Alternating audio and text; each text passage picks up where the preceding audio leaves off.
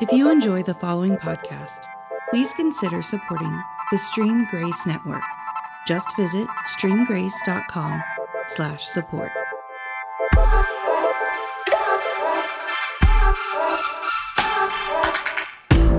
Hello and welcome to my little corner of the digital universe. Prepare to dive deep, get real, get close, and find out entirely too much about people you likely don't even know. I am Jeremy Griffin, and these are my conversations. So grab a coffee and get comfortable. Here we go. You're listening to the Stream Grace Network. All right, before we get started today, today's podcast is brought to you by the humble Stenopad. Without it, I would lose track of my questions and my thoughts as I'm talking to my guest. And so that brings me to today's guest, my friend Mark Taylor. How are you, sir? Doing well. How are you? I'm good. I mean, today, as we record this, it was a very rainy day. Yeah. Today. My backyard, I've spent the last couple months transforming the backyard into a place I want to go. And so we put in a big fire pit. We put some crushed granite and stuff. And I saw today this river that now runs through my backyard that I kind of knew was there. Didn't know how it was going to respond to the new stuff. And suffice to say, I've got some work to do. Well, we put a trampoline in our ground, like dug a hole, put the trampoline in. And, in Oklahoma, that becomes a pond anytime it rains. Absolutely. So we got about 2.5 inches last night. I know because there's 2.5 inches of water inside the trampoline hole. Now, if it gets enough, can you just treat it like a pool and you just jump through it or what? Yeah, but there's stuff growing in there and all the critters and stuff. Yeah, I was going to say, stuff living in there at that point. You just go fishing. Yeah. Eventually. Yeah. A lot of times when I have my guests on, I give them a title, right? They are my last guest. We recorded, one of them recently. They were a serial entrepreneur, which was one of my favorite titles to say because they can nonstop. They just have to create businesses. And that's interesting. But I didn't say anything about yours because for those who don't know, I want them to just find out as you let them know in the course of this conversation. That would be great. Fantastic. So let's start with the early years. And I want you to imagine for a moment the television show The Wonder Years. Fred Savage. You remember Fred Savage? Oh yeah. He played the mole in Austin Powers movie. I remember Winnie. Winnie Cooper. Girlfriend. Were they actually girlfriend? Yeah. Yeah, she was super smart too. She has like a PhD, like in real life. So anyway, imagine The Wonder Years. We're going way back then. It's totally off track there. Yep. So tell me about where you grew up, what you were like, all that stuff. And I've been all over the place. My dad was in the Air Force, so I was born in Florida, and then from Florida we went to Germany, then England, went to Texas, then to New Mexico. So all of that happened. I got to New Mexico in 4th grade. Oh wow! So it all happened early, and then from 4th grade through high school, I was in New Mexico. Graduated high school, went to Austin, back to Texas for a year, back to New Mexico for about 3 years, then up to Colorado State. From Colorado, I went up to Seattle for about 9 years, and then Seattle to Oklahoma City. Naturally. Sure. That happens quite often. People transplanting from Seattle to Oklahoma City. Right. It's like a nonstop thing, right? Yeah. So I've been here for 12 years. 12 years. Okay, so let's go back to New Mexico. Yeah. And what part of New Mexico? Southern New Mexico, Alamogordo, New Mexico. That's a great name. Alamogordo. It means fat cottonwood. Yes. So that's fantastic. The closest cities to us were El Paso, Texas, which was 90 miles south. Wow. Nothing in between, like just desert. And the other direction to Las Cruces, New Mexico, which was 45 miles. And again, nothing. And that was in an Air Force base, I'm assuming. Right. White Sands Missile Range is there, Holloman Air Force Base. So my dad did some cool stuff. At this point, he was rebuilding old like T-38s, like jets. Yeah. Making them into drones so they'd fly them over the missile range, and then they'd shoot missiles at them and blow them up and see how they're testing the missiles. That's the coolest thing ever. Yeah. So full-sized jets that they're just using remote controls to fly these planes around. Dude, that's awesome. Yeah. Forget podcasting. That's where I'm headed. Exactly. I'm sign me up. Yeah, and that was years. I mean, that's 25 years ago, 30 years Right. ago. That's like the original drones, not these little. Yeah, exactly. Well, in White Sands, that's where they did the nuclear test with the H-bomb, right? Trinity site. Trinity site. That's right. So, did you glow at any point? Do you have special powers? Still do. Yeah. Okay. I can see at night. That's fantastic. What's your superhero name? Fair enough. Do we want to go there yet? No, not yet. Okay. Yes, ladies and gentlemen, if you're listening right now, I have a bona fide superhero in the studio, and we will reveal who he is. This is his alter ego right now that we're talking to. Okay, so you left. What point did you leave White Sands or Alamogordo? Yeah, nice. Thank you. I watched a lot of ancient aliens and history stuff, so I'd heard of Alamogordo. Yeah, we're not too far from Roswell. It's about 2 hours away. So I graduated high school, then I left. But right before I graduated, I met my wife, my girlfriend at the time. So I was a senior. She was a freshman. I was 17. She was 14, which is crazy because my daughter just turned 14 2 weeks ago. Oh my gosh. Does that mess you up? That messes me up. If I see a 17-year-old coming around our house. Right. Yeah. Dead man. Exactly. So, but yeah, I met my wife at the time, or girlfriend at the time, now wife. But I had already plans. Me and my buddy were moving to Texas. So we ended up graduated high school. We went to Texas. And then a year later, I said, I'm moving back to New Mexico until she graduates high school. And then we moved off to Colorado State, Gotcha. Fort Collins, Colorado. So when you went to Texas, what were you doing there? Just hanging out? Or you going to school or what? I was taking one class a semester to say I was going to school. Sure. But I was not. I was just, I went to the class, but it was just living life and trying to figure out what the heck I wanted to do. And you said Austin, right? Yep. Yeah, come on. It was great. I love live music and beautiful weather and being outside playing volleyball. As a native Oklahoman, I have a love-hate relationship with Austin. Mostly hate, except for the for those not. That's not me. I'm not. Fair enough. Those who weren't here in studio didn't see the hook 'em horns, but I did. And it's going to affect the rest of this interview, but that's all right.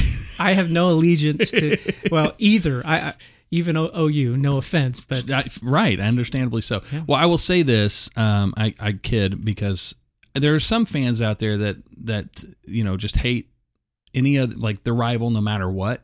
I am definitely not that guy. I'm a conference guy. So I think in terms of, hey, I want this conference to do well. So I like, when Texas does well, that's good. Right now with the world of COVID, I just don't kind of care about any sports, to be honest with you. And what happens? Did you watch the Thunder? Yeah. I have watched a little bit. Well, I watched a part of a game. Are they out now? Did they lose? No, they won last night. They did win last night. Okay, but it was close. It was right down to the end. So they're going to Game 7 then, yeah? Yep. Okay, so as we're recording this, now the fate of this has already been decided. Exactly. But Mark and I don't know. Yeah. Actually, it's kind of weird. I started doing. They came in and recorded some stuff for the Orlando stuff. So what's weird is that I haven't been watching the games, but I'm contributing to the games. So I'm like, well, I want to see how that turned out, So I still haven't caught what I've done yet. I've caught the game, but not my parts. But whatever. Yep. So so you went back to New Mexico, rescued your girlfriend. Eventually turned to wife. Did you get married in New Mexico? No. Okay. We got married in Colorado. Fort Collins, you said? Yes. Fantastic. And how long were you in Colorado? There for about 3 years. I got a job with the Colorado Avalanche and the Denver Nuggets while I was my senior year at Colorado State. So I went, I was kind of going back and forth between school and working for them. Gotcha. I love the Colorado Avalanche. Yes. How fun. Me too. What did you do for the Colorado Avalanche? Well, funny you ask. I mean, I can guess, but. Yeah. So, right before that, I was working for the Denver Nuggets. And so my degree was in marketing. And so during the summer, they hire some college interns to come in, stick you in a construction trailer in the parking lot. And it's just like a sweat shop, sweat room. I don't know what. We're cold calling people. Oh, wow. So, hey, we've just found this file and your name's on it, but there's nothing in it. did you call us or inquire about season tickets in the past, and you'd be interested in? No one wants the Denver Nuggets. Well, back then, no one wanted the Nuggets, and the Avalanche were doing great at that point. So I did that for a summer, which was interesting. Yeah. And then gotta love rejection, I would assume. Just fell in love with it. It really, yeah. We play games with it. It was like, okay, the first person to get 15 people to say no, the quickest wins. And we'll all put $5 in. It's like, go. And you just start calling. Oh my gosh. Do you want to meet with us? No? Okay, great. Thanks. See you. The worst thing that happens is, I am kind of thinking about doing season tickets. No, please well, there goes my money. Yeah. It's a great time. Good learning awesome. process. But then that's when it's the same company. The Avalanche and the Nuggets are owned by the same company, and they shared, like, it was all the same executives, and if you worked in the marketing department, you worked for both teams. So I got to know everyone in the organizations. And then when their mascot, the Colorado Avalanche mascot, got fired, they called me up and said, hey, we've seen you mascotting up at Colorado State. You've worked for us in the business office as an intern. We're not going to do a tryout. If you want it, the job is yours. I'm like, wow, sure. But I'm still in college. I really want to be a professional mascot for the NBA. And they said, well, it's a good thing you said that, because the guy who's the mascot for the Denver Nuggets is going to be retiring anytime soon. We've applied for a WNBA team for Denver. So you could, once we get that, you could be the mascot for the Avalanche. You could become the mascot for the WNBA and learn basketball. And then when our NBA guy leaves, you can take over for him. Wow. It's like, that sounds great, but my goal is NBA and as quick as I can. Yeah. 2 months later, the Seattle Sonics fired their mascot and started calling around. They wanted the Denver Nuggets mascot to go up there. He was on contract, but he said, I've got this guy working for the Avalanche that I know. You might look at him, and went up for tryouts and got the job up there. And wow, that's all she wrote. How it. about that? So, and what was the name of the Seattle Sonics? Squatch. So kind of weird. So the Avalanche mascot was Howler. He's a white Yeti. They're the original mascot. Even on the jerseys, you'll see the footprint. Yeah. They ended up retiring that mascot about maybe 10 years ago, and created like a dog, like a Saint Bernard that has the barrel under the thing, and which I liked Howler much better. Or Howler, yeah. Yeah, but then up in Seattle it was Squatch, because that's, Sasquatch sightings are huge up there. Right. Mount Rainier. Yes. Did you know that at the time, the second most sightings for Sasquatches or Bigfoots was in Oklahoma?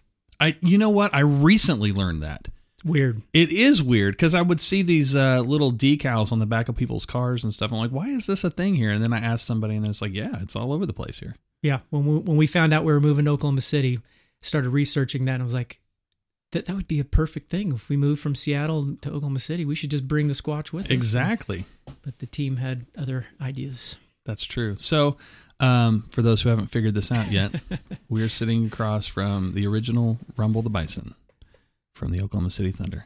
Hey. And I'm going to tell you, so I don't know if you remember this, Mark, but I remember, I've been with the team from basically the beginning. And so, I remember talking to you for the first time. We were on the court. Rumble hadn't been introduced yet. We were on the court and in front of the scorer's table, not in a game, of course, for rehearsal or something. And we were talking about this new, you said that they're putting in a new scoreboard, and you're telling me about the scoreboard. And I'm like, well, that's cool. And I remember thinking, I didn't know who you were, right? Because again, we didn't have a mascot, and I didn't know who you were. You were just a guy with a Thunder polo. Yep. And so, and I remember walking away, and I'm like, man, he's such a nice guy. I really like that guy. And I was talking to Danelle before we started, and I said, here's the funny thing. I said, I didn't know Mark was Rumble probably months into you having already been revealed. Oh, yeah. Because I was like, for me, the Thunder was my first sports foray in sound. I'd been running sound for a bunch of other things, but that was the first thing in sports. And so I didn't know the ins and outs of how that world worked. So on all the documentation, what was your title, like fan and specialist or something? Actually, I think it ended up being manager of mascot affairs. Yes, right. Yes. So from my perspective, I'm like, oh, he works with Rumble. Yeah. Runs the mascot stuff, yeah. And then we'd be in meetings and you'd refer to Rumble in the third person. And so I just assumed it was some dude I didn't know. And yep. I'm trying to remember when I figured it out. And it may not have been you. It may have been like John or somebody who just said Mark. Go, yeah. Mark's going to go out to center court and wave the flag. And like, why is Mark going to do that? Right, right. But then I'm like, oh my gosh. And then that was one story I was going to tell you because I thought that was the craziest thing. I thought, well, I'm just naive. I mean, I'm in my early 30s at this point when this happens. And I'm thinking, surely I should not have been this clueless about this. How old were you when Santa Claus was fake? Uh-oh. What are you talking about, Mark? That's not... Sorry, man. I don't even remember. I was young. Yeah. I was 31, I think. So this is the other thing I felt really blessed to be able to take the picture of Rumble probably 90 seconds before the reveal, the first reveal. Wow. And I remember how... Yes. I remember that now. Do you remember that? Do you remember scaring the bejesus out of me? And it was so great because I needed that. I was so nervous. Were you really? Freaking out and just like, yeah, because we really hadn't practiced the full introduction all the way through. And so, yeah, I remember I took the bag. So normally once Rumble was introduced, I would always change in the locker room down on the court level and ride the elevator up to the upper level and then walk out on the catwalk to do any of the rope work that I was coming down from the rafters or whatever. But since no one had ever seen Rumble before for the initial unveiling, we said, well, I'll pack him in the duffel bag. I'll ride up the elevator and then I'll change in the sound booth. And then from there, no one will really see me. Yeah. But I don't think we really told you guys that was going to happen. None of us knew. And so, yeah, for the first time, it's kind of dark up there. I'm behind all the amps and everything. I get all suited up, get the head on and pop out and you're like, oh my gosh. Oh yeah. Well, and the thing is, we didn't even know what the Rumble or what the mascot was going to be. Right. So literally no idea. As far as I was concerned, it was one of the world famous Oklahoma City giant rats just coming to destroy me. But I remember thinking, oh my gosh, it startled me. And then I'm like, you started to run. Like, I don't know. We probably delayed the show. I'm like, no, wait, I got to take a picture. But yeah, man. And then thus started that world, man. It's crazy. It is. It's crazy. Well, one of the things that, what do you get asked for those who figure out whether who know that you're a mascot? What do you get asked the most? Number one is always, is it hot in there? That nonstop. Like, don't we already know the answer to that? I would think that seems like it would be a pretty obvious thing. You know, you're wearing a fur costume and you're jumping around and running like crazy all over the place. So yeah, it's hot in there. It's hot. You just get used to it. Do you have any fans? I don't have fans. That's the second question though. Is I think a lot of college mascots and like corporate mascots will put fans in their heads. Mm-hmm. And it does help because you're soaking wet. As soon as you get the costume on, you're already sweating. So any kind of moving air cools you down quickly. But if you think about pardon me using the word Pistol Pete in front of you. But, no, it's all right. But Pistol Pete, he pretty much stands around and does nothing. Mm-hmm. And like the Chick-fil-A cows, they're not flipping around and running crazy. So they can have a fan and extra weight and batteries and all that stuff. I don't want any of that. Like when we're creating this costume, it is as streamlined, perfectly fitting, as light as possible.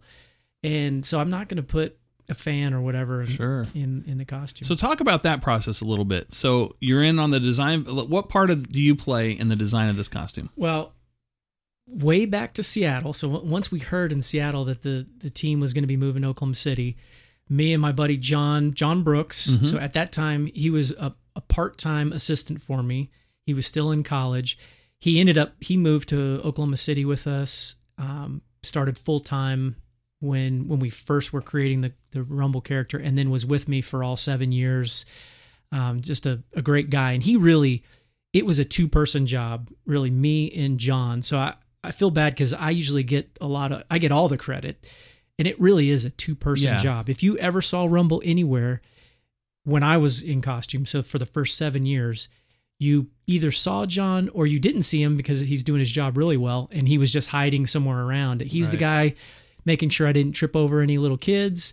He had the Sharpie there ready to go. He was the bad guy when it was like, oh, it's a timeout. Sorry guys, Rumble can't, no more pictures, no more autographs. He's got to get down to the court. Yeah.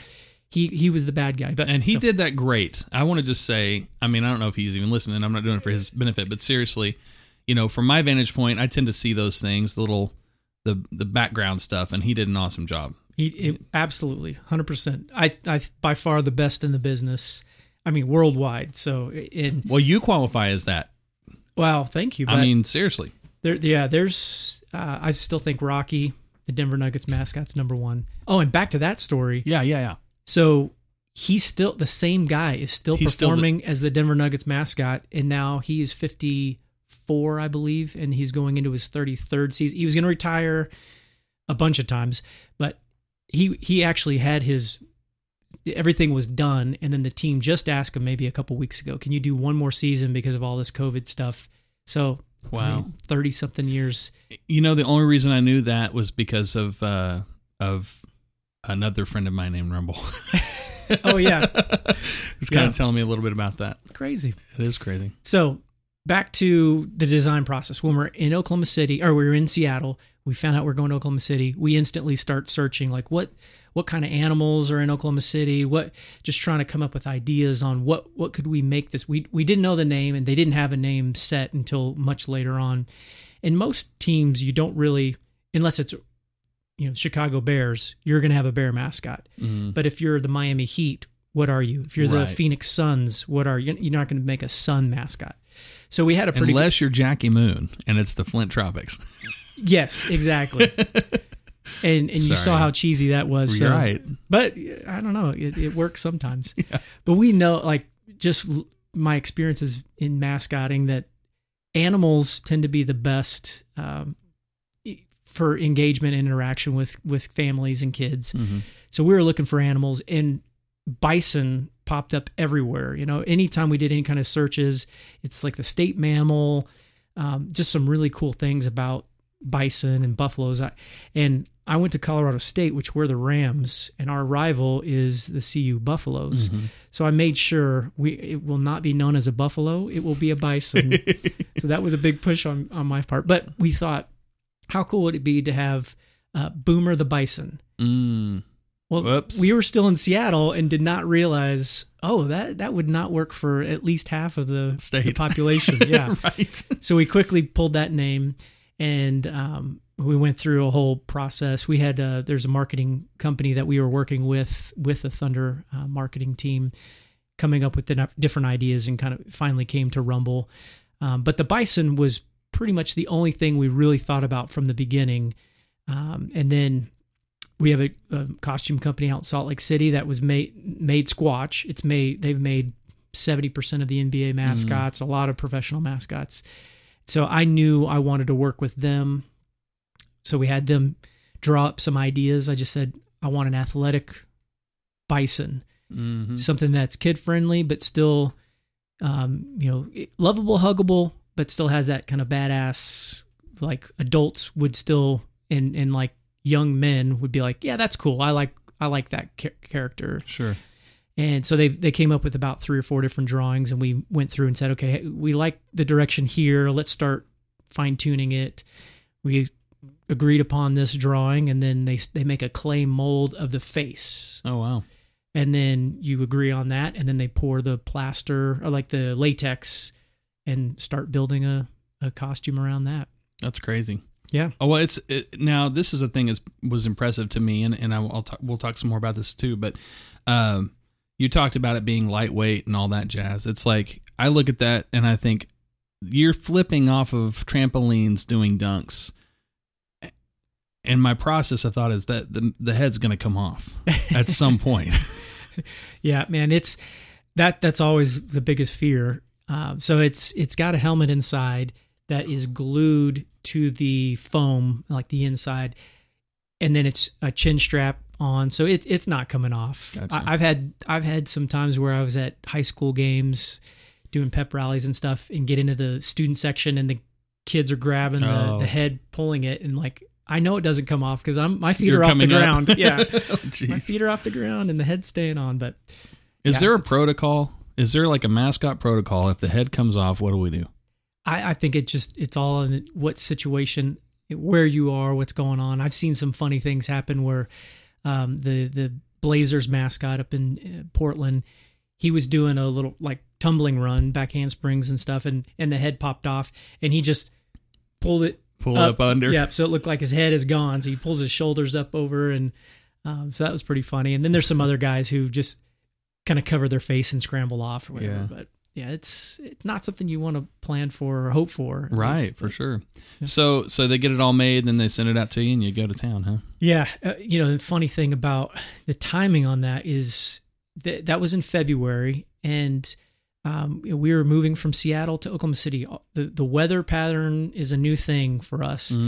We had some earthquakes in Seattle, like real, or like a 7.2, so major earthquake. Yeah. I was like, well, at least we won't have earthquakes when we moved to Oklahoma City, which then we started having some earthquakes. But the whole tornado thing was new, and so it was early in that year, and the Thunder staff said, we're going to have the guy from OU, or the Weather Center guy, is going to come and talk about tornadoes, and just so everyone from Seattle can kind of get acclimated. Yep. You know what's supposed to happen when you hear the siren. What does that mean? This whole thing.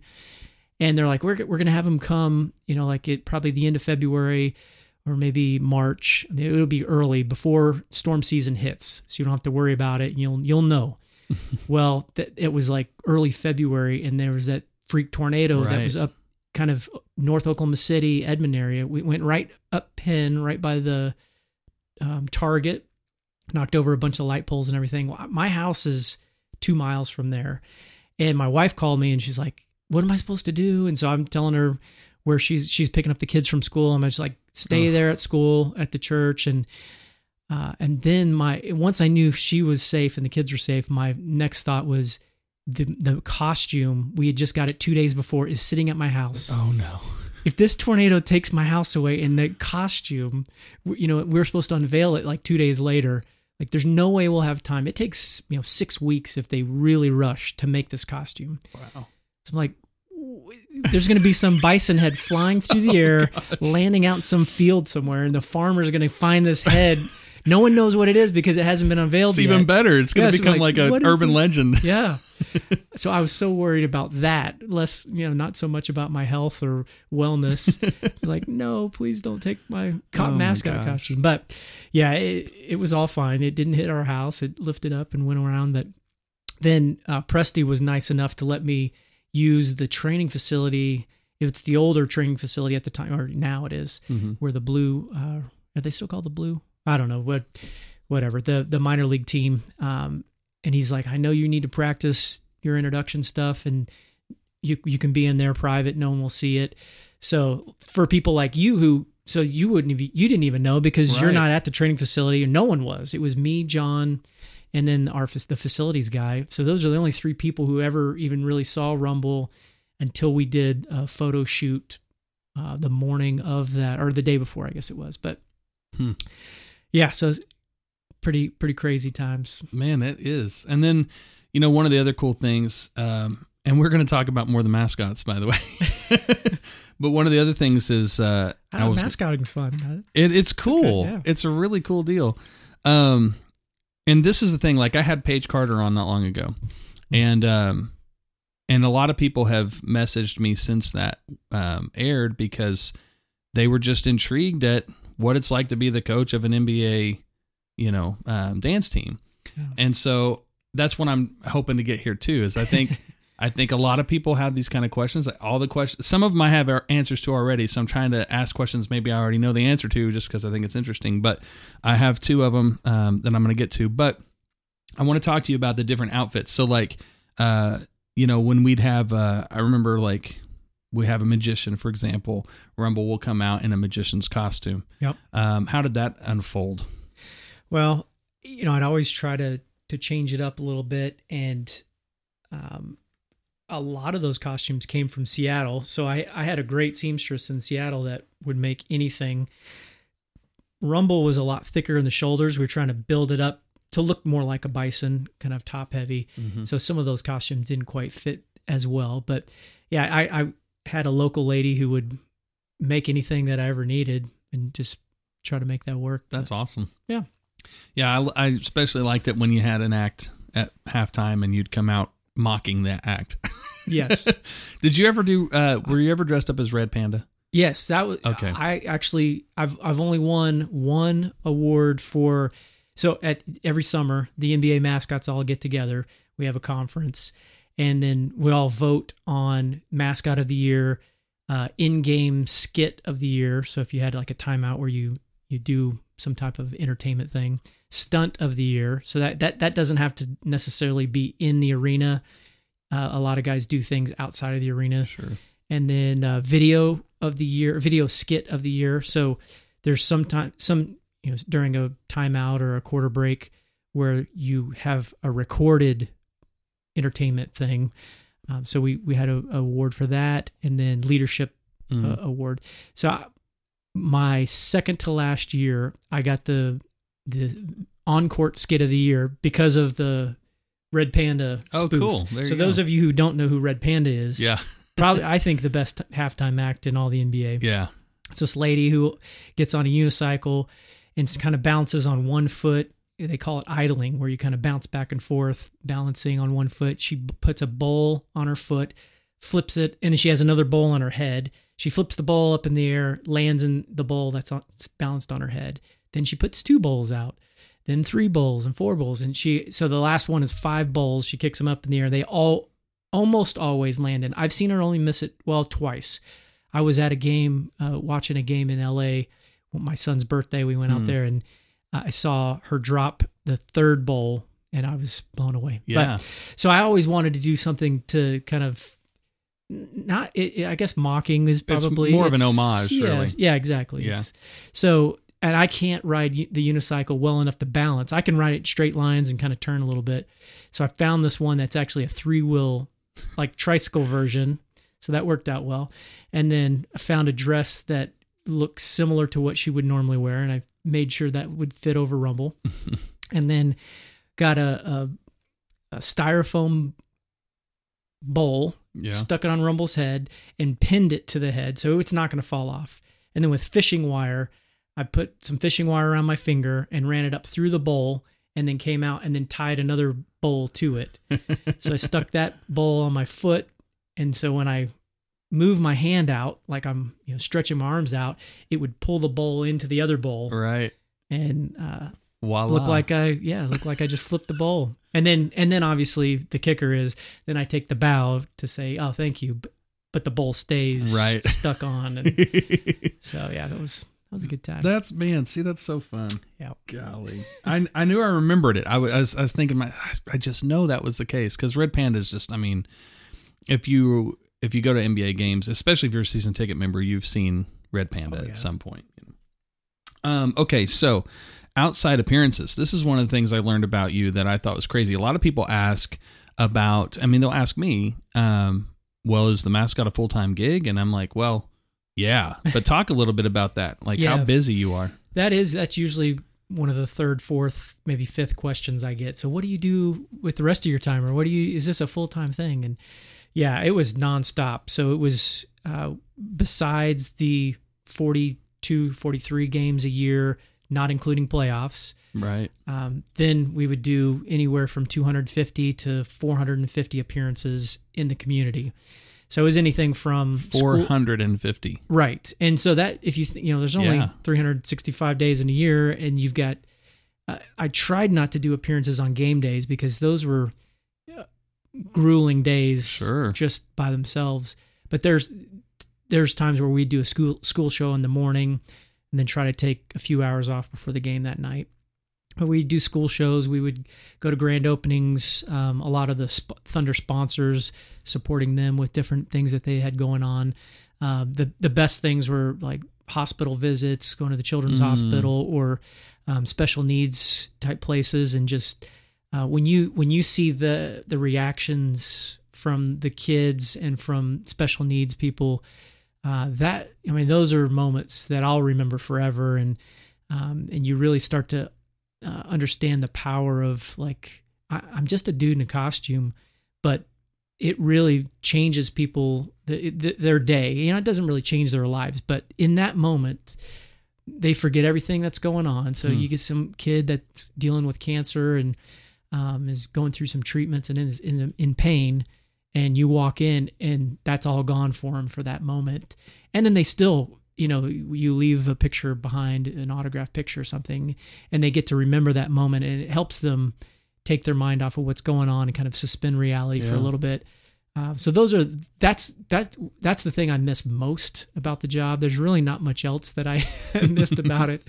But yeah, the nonstop appearances, and I love that part. So I would say I'm a serial entrepreneur as well. Yeah. I can see that. I've got a few businesses, and I've had a bunch of others. And so for me, that was part of the business side of mascotting, was like, how can I get more appearances, and how can I expand the brand of Rumble, and really be a part of the community and help support the community, because we do a lot of things for charities. And if they said Rumble's coming to our charity fundraiser, that draws more people, and so we're able to help them do more just by having a guy in a fuzzy costume show up. So. You know, there's a couple of things I thought of while that was going on, and I'll start by giving you kind of what happened with me. As I've been a worship leader for 24 years, and I remember when you go to church, you're a worship leader, a lot of times there's signers, right? People who do ASL. And I remember this one lady, she's a great friend of mine now. She came to the church fresh, and I got to meet with a lot of the new folks at the church for a period of time. It was one of the roles that I got to be in. And when I met with her, she talked about signing. And I remember thinking to myself, this will be interesting because we don't have any people who can't hear at the church. And so I felt like, you know, she's not going to have much of an opportunity to really use that gift, so to speak. And so, and then the other side of that is you don't have anybody who can't hear at the church because you don't have anybody signing. Right. You know? Chicken or the egg. Exactly. Yeah. But I remember her talking about what she loved so much about signing was that in worship, that so often she'd be moved and get emotional. And she said, when I'm singing and that happens, I'm interrupted, but I can sign and still be emotional. And it was a really neat thing. Now I'm an emotional dude, so I really connected with that. But as you were talking about this and visiting those wards in the hospital, I couldn't help but think to myself, the advantage I would feel being in a costume where I could have emotions without them seeing the emotions. And so I wanted to ask you about that. Did you ever have moments where you just were overwhelmed? Oh, yeah. Yeah, nonstop. Well, one of the questions I get often, or did get often, was, are you smiling when you're taking pictures? And that's one of those things, like, sometimes I'm in that moment and I might smile, or but most of the time I wasn't even paying attention to what's going on. I'm looking down at the floor, or I'm looking around, because they can't see my eyes. Right. So they don't know where I'm looking. I point Rumble's head towards the camera, but then I'm looking around, what's the next thing that I'm going to do? So oftentimes I wouldn't be in that moment. But at hospitals and those kind of things where there's nothing else going on, and I know I don't have to entertain anything else, I'm here just for this. Yeah, there'd be times where you're crying, and then I'm trying not to, you know, make my shoulders bouncing up and down, or you know, it starts running down. The way the costume was so tight to my face, if I was crying, it would actually come out of the eye. Oh, wow. So I was trying not to, you know, that's a great effect, though. That would be pretty cool if you wanted that. You know, I don't want the kid seeing you cry right there. Right. Yeah. Wow. Yeah. Man. So, so two more questions about mascotting, then I'm going to move on. Unless you want to just go for days on it, that's fine. You said earlier, you wanted NBA. Yeah. So tell me about that. What's the big difference there? Well, if you think about all sports, you know, with hockey, there's 2 intermissions. They've added more timeouts over the years for TV, but they don't allow anyone on the ice because they don't want to mess up the ice. So during the intermissions, the Zamboni's going, so you don't have much of a stage. Baseball fields are huge. They don't really do timeouts, or you can't get on the court or on the field, but they'll be up on the dugouts, which is kind of cool. But there's 60,000, 40,000 fans. They can't really see you. Mm-hmm. Football, same thing. There's not really, when they have TV timeouts, you don't go on, no one's allowed on the field. They have halftime, but stadium's huge. So if you think about all those different sports, you get to basketball, there is a small stage right in the center. Everyone's focused towards that. There are scheduled timeouts plus extra timeouts. There are breaks at the end of each quarter. There's halftime. So there are times we kind of joked in the NBA, the mascot conferences, that the basketball was kind of the timeouts. So people are coming to see us during our performance, and then when we're done, they're going to play a little basketball for a while. Okay, now they're done. So it's us again. So it really comes down to the stage. It's just the perfect environment to perform. You can interact with fans, and while you're interacting with fans, everyone else can see it. So if I'm in the fifth row 5 through 20 can see what I'm doing and interacting with that fan. If you're in a football stadium, it's so big and expansive, you get lost. Yeah. So that's why I wanted NBA, wanted to be in basketball. And then you've got the video board too right there. So you can do video skits and that kind of stuff. I like that. Well, and I think too, NBA, amidst all of that, it lends itself to all of the variety. I mean, one of the things I think that people talked about a lot was Rumble did a lot of stuff. Yeah. From drums to acrobatics to rappelling and belaying and all that stuff. So I think all of that would be challenging to execute in other sports fundamentally. And you can get on and off stage quickly. So anytime Pete Weinmiller, remember our VP Pete of Guest Relations, who passed away just a few years back. Yeah. He had a term, on stage, off stage, that he learned from Disney years ago. So Pete was in Seattle. So that's when I started in 1999 in Seattle. He taught me that right away. So when you're on stage, that could be I might be in the tunnel where no one can really see me except across the court. There's some people, they can see me though. So I'm on stage. Yeah. The only time I'm not on stage is when no fans can see me. And that's typically only when I was in my locker room. Mm-hmm. So if I'm standing on the corner waiting for the next timeout, I need to be performing. I'm on stage. But the nice thing is, from on stage to off stage is really close compared to a football stadium where you're out performing your heart out as hard as you can for 2 minutes or whatever it is. You're gasping for air. Now you've got a 300-yard jaunt to get back to your locker room, so you're off stage. I had 20 feet, 30 feet to the corner where my locker room was, and I could give everything I had and be almost ready to pass out, and no, I just need to get around that corner. Right. John has the door open ready for me. I fall in, rip the head off, get in front of the fan, chug some water, spray water on me, whatever it takes, and cool down and catch my breath. So you mentioned Disney, and this is what made me think of it, is that and then my own experience meeting Rumble for the first time. How often do you scare the bejesus out of kids? With Rumble, it wasn't too bad. It was probably age 5 and under.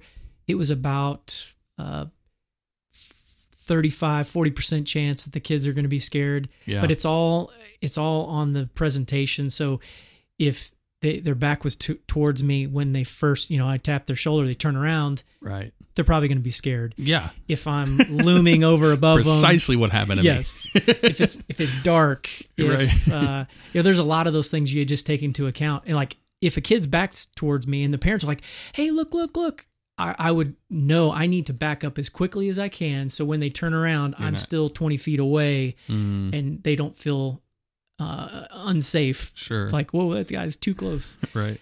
And then getting down on their level. So, I would always go on one knee or try to stay low, go hug the parent first before going to the kid if I felt like they were starting to be scared or there's a chance of that. So over time, you start to learn those signs of people who are not going to be comfortable. With Squatch, man, it was more like 60% of the time they would be scared. So if you look up a picture, just Google a picture of Seattle Sonics Squatch. I'm gonna do it while we're sitting here. Oh yeah, it's freaky, and you could see it was a latex mask that I wore. and it was my real eyes that looked out. So oh, wow. I wore some makeup, some eye black that went around my white skin, so you couldn't see that glaring out. But so I use that to my advantage sometimes. And when you have some teenage kids that just think they're funny, I look at them and blink, and they're like, "Whoa, oh, dude, yeah, this is terrifying." yeah." It was awesome. Wow. But you probably see some similarities too between Squatch and Rumble. That longer hair, more realistic, and that was what we were going for. Is there's like the Philly Fanatic, who's just kind of an it or like a Muppet kind of character. Oh yeah. I mean, those can be good and entertaining, but I really love Squatch and more the realistic type of character. Is this you jumping through a flaming hoop? Oh yeah. Wow.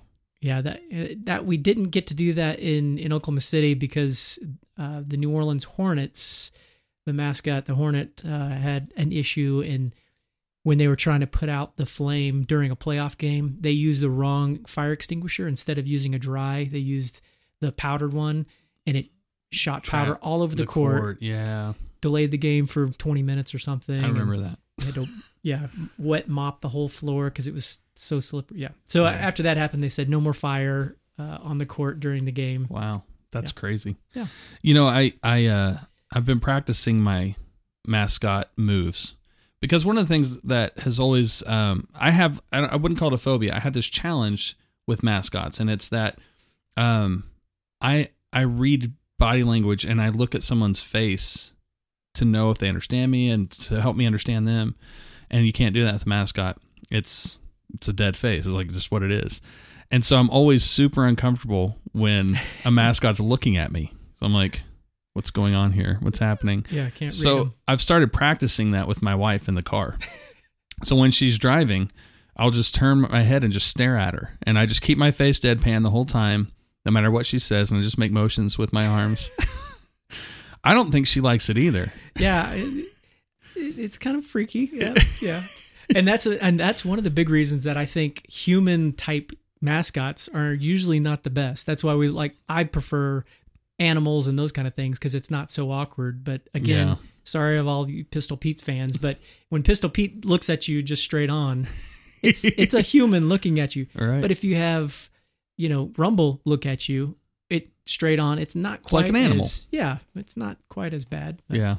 the biggest compliment I ever got, and luckily I got this quite a bit, is I have a friend that was at the game, and then the next day I see him and they're like, "Hey, when you came by my seat, I was looking at you like, how did you make the face smile? Like, is there something in your hand that you squeeze a button or something like that? And how do you?" It's like, it doesn't move. It's this dead face, straight face. Or I saw you laughing, but it looked like the eyes kind of got close. Like nothing changes on that. So that was all like body language. Right. When you're laughing, your shoulders go up and down naturally. And so you have to do that and your head kind of shakes a little bit. So, or when you want to smile, you tilt your head just slightly and a little of those kind of moves. And that's awesome. The biggest compliment I would go for, and I would get every once in a while, but that's really cool. Yeah.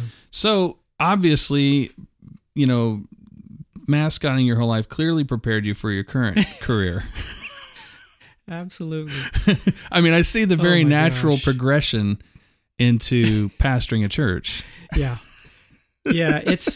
So if you're familiar with the Bible at all, God calls Moses to be a leader. And his first thing is like, I stutter. I'm not a good speaker. So why are you calling me? You called the wrong person. Right. I don't want to compare myself with Moses, but I can identify with that because my full professional career, 16 years, was perfecting nonverbal communication, body language, gestures. And then now, if you ask me, that makes you the perfect man for the job. Yeah. Wow. It's all pent up. So yeah. So it's ready to go. But two, you've listened. I mean, by default, you're listening. And I think that that's a lost art. Yeah. Yeah. And that really was, I had to pay attention to what people were saying and understanding, like you said, body language and what are people really saying. And a lot of times I couldn't hear what they were saying because I've got, it's a muffled fur head that I'm wearing. So it really is a lot of body language and facial expressions and, looking at the surroundings. And I've found that with being a pastor, people say one thing, they walk into church and like, hey, how's it going? Oh, things are great. And you can see like things are not great. That's just what they're saying right now. So note to self, I need to check with Bob, whoever it is, later in the week or right after service and see what's really going on. Mm-hmm. So yeah, that was pretty cool that, that's kind of my path. But so right after I was mascotting, there's a senior, season ticket member, longtime lady who she was like the first person I met when I got to Oklahoma City. And she was immediately saying, you need a dentist, you need a doctor, your kids taken care of, where are they going to school, all this stuff. Mm-hmm. Just really took us in and didn't change. She was like that my entire time. And even after I stopped mascotting. So that was a big thing. Cause that's cool. You there's a lot of people who you meet that when they found out I was a mascot, they treat you a little differently. Sure. And then when I'm finished, they treat you a little differently again. And so you know who they really are. But she was consistent the whole time. So when I finished, I was going to take about 6 months off and just kind of see what's the next thing for me. And about 6 weeks in, I'm like, I got to do something. I cannot sit around. And my wife's like, you cannot sit around. Get out of here. Go from 450 dates a year to nothing. Right. No, you cannot come to Target with me again today. No, go do something else. Find a hobby. And so I called her and like, all right, I need to do something here. And she said, we need to have lunch tomorrow. I'm going to email you a proposal. We'll talk. And she emailed me this proposal that they had been writing, her company that she has, they had been writing some grants to start a fatherhood program. And they'd written this number of times and hadn't got the grant. They had just got the grant. So I finished with the Thunder in September, and probably 2 weeks later, they got the award for a 5-year grant. Wow. And so she said, I think this is your next move. I think this is what you're supposed to be doing. Would you consider starting this fatherhood program with us and running this? And I was like, man, it was totally a God sent, God kind of thing. Cause right before that, my, one of our neighbors was going through a divorce. She came over and she's like, could you just hang out with my son? His dad's not going to be around much right now, and he needs a male role model. Mm. Some other person gave me a book called the Father Void, and like, hey, we for some reason I felt like I need to be giving you this. Wow. And so a lot of like fatherhood themed like stuff neon going on. signs going on. Yes. I'm like, God, could you just give me a sign of what I'm supposed to do next? Right. Here's a book. Hey, get out of my way. What's next? Oh God, please. So that all worked out with, it's my community initiative, a nonprofit down in Bricktown. And so helped create that fatherhood program for low-income fathers, and did that for almost 5 years. We're getting pretty close to the finish of it when I was really starting to struggle with, it was a federal grant. So the money coming from the federal government, you have to really be careful on talking about any type of religious or any type of faith. You can do that as long as you give a wide, you're not talking about one faith, you're talking about everything. So you can say things like spirituality and you can speak in the word faith like generically, but you wouldn't say Christianity or anything else. Right. Yeah. I couldn't say, Islam or anything. Right. It can't be a specific religion. And for me, I felt like we were doing some awesome things for the fathers that were coming to this program. We were teaching them about communication skills, parenting skills, and then employment and how to provide. So it's how to be a better parent, provider, and partner. It's kind of the 3 Ps. And I could see lives being transformed. It was really cool. But I also knew in the back of my mind, it felt a little bit like mascotting, where people come to a Thunder game for 2 hours or come to an appearance. They have a great time. Life is suspended for that moment. They forget about their worries and what's going on. But as soon as they walk out the door or walk out of that appearance, life starts right back up again, and their problems are there.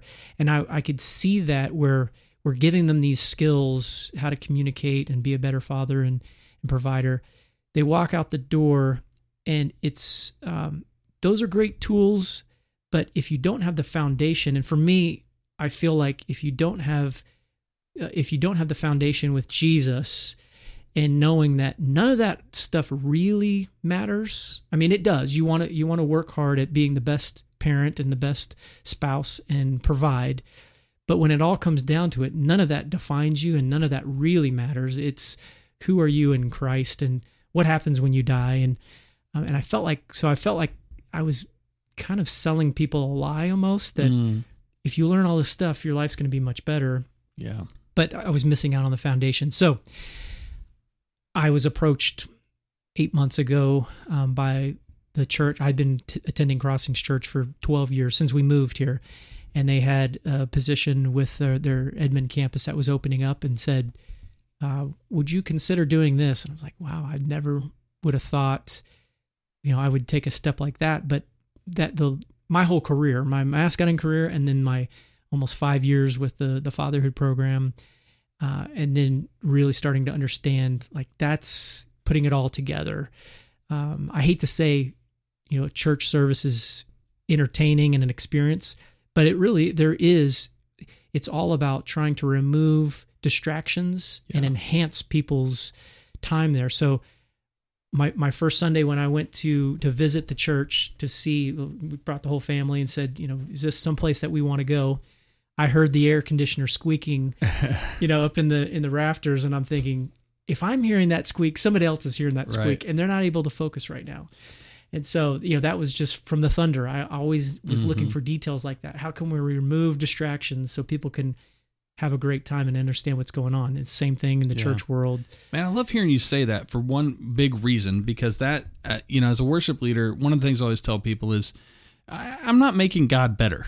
Right. Like when I can't improve on God. In fact, all I can really do is take away by distracting. Like that's, and not take away from him, but all I can do is distract you from him. Yep. And I said, so I wrote a blog about this years ago. It was an open letter to worship leaders and worship pastors saying, get over yourself basically and realize the best thing you could ever do is become transparent, where they don't really notice you. Yes. And I think that that's the thing that's missed. So many people, when we get into church, they do focus on production, but production is every bit a distraction as the loud air conditioner. I always use the guitar solo as the example. Right. My son's a great guitar player. Like, didn't expect that. I can't play guitar.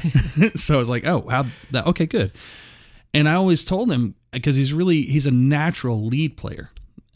He just picks out melodies. It's really nice.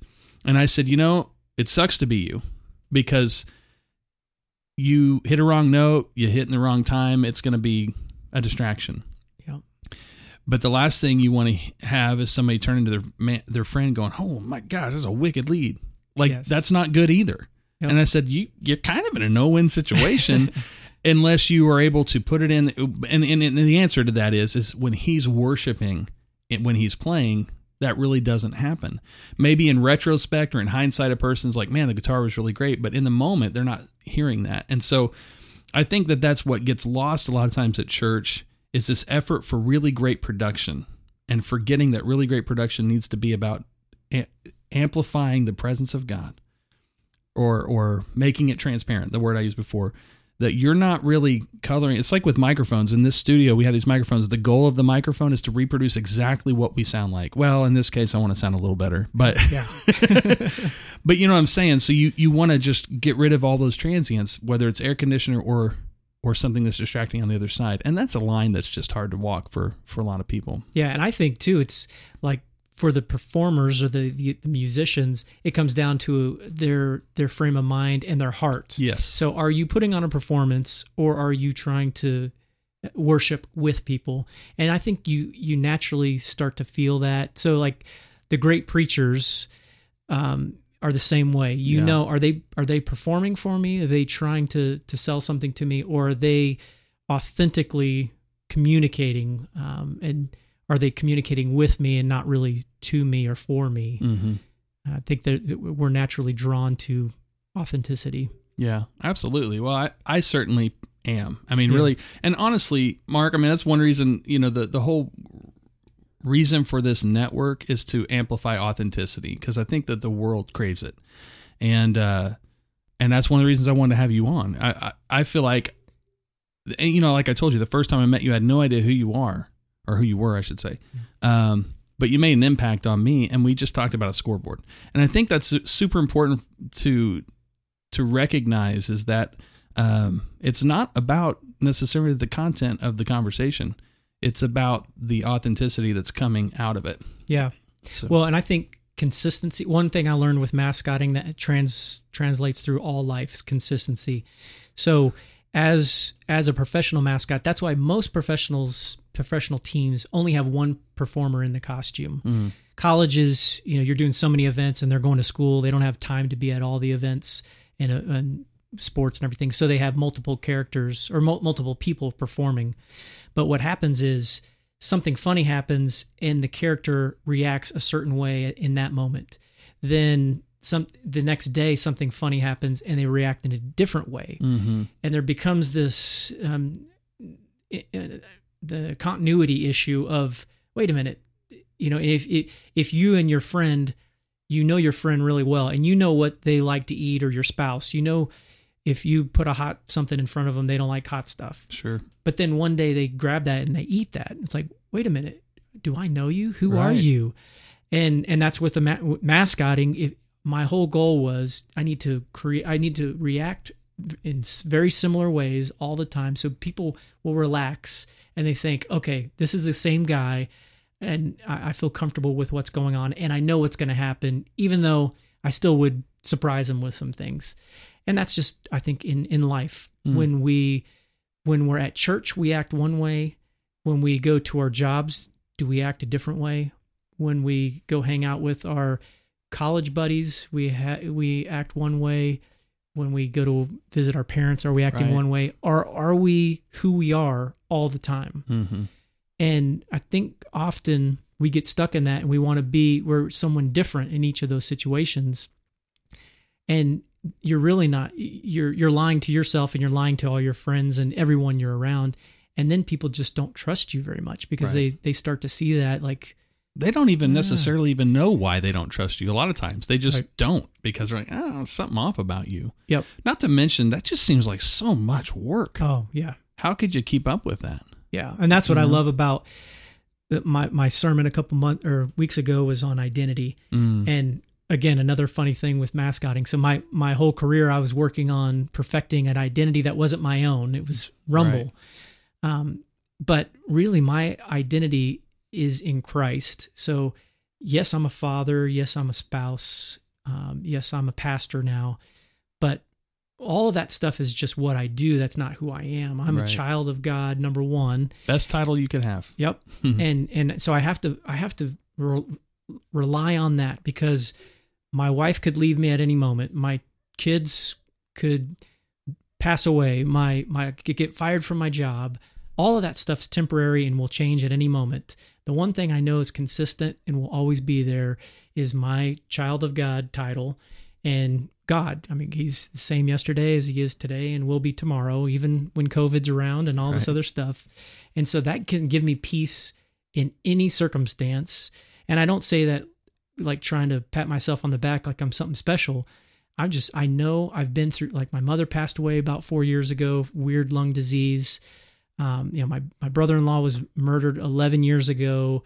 There's some big thing. I struggled in school. I have ADD and dyslexia, so school was terrible for me. So I definitely didn't have the worst life, and I'm not complaining at all. But going through those times, none of that really mattered, because I knew this is not who I am. This is just what I'm doing or what I'm going through in this moment. And I can see, I've been promised things and I've seen these promises fulfilled. And so I can rest easy with that. Man, that's so good. Man, we're out of time, but I don't care. So I'm going to, when did you come to be a follower of Christ? When did that happen? I was about 7 years old when we were in England.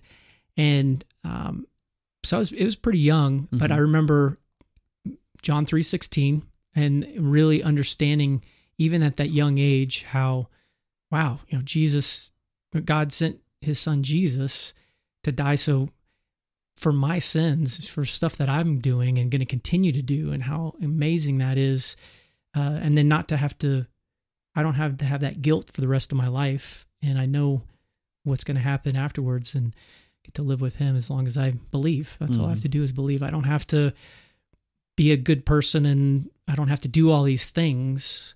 I just have to believe in him. And when I believe, then usually those good things happen. I mean, that's the fruit of what happens when you are a believer. Yeah. But I'm definitely not perfect. I know there's probably many people that will listen to this, and we've had some bad interactions, and I apologize for all those. There it is. See? But I continually try to keep focusing my life on trying to emulate Christ's life, and I'm never going to reach that. But yeah, it's just a work in progress. Yeah. Always will be. Man, thanks for coming on, dude.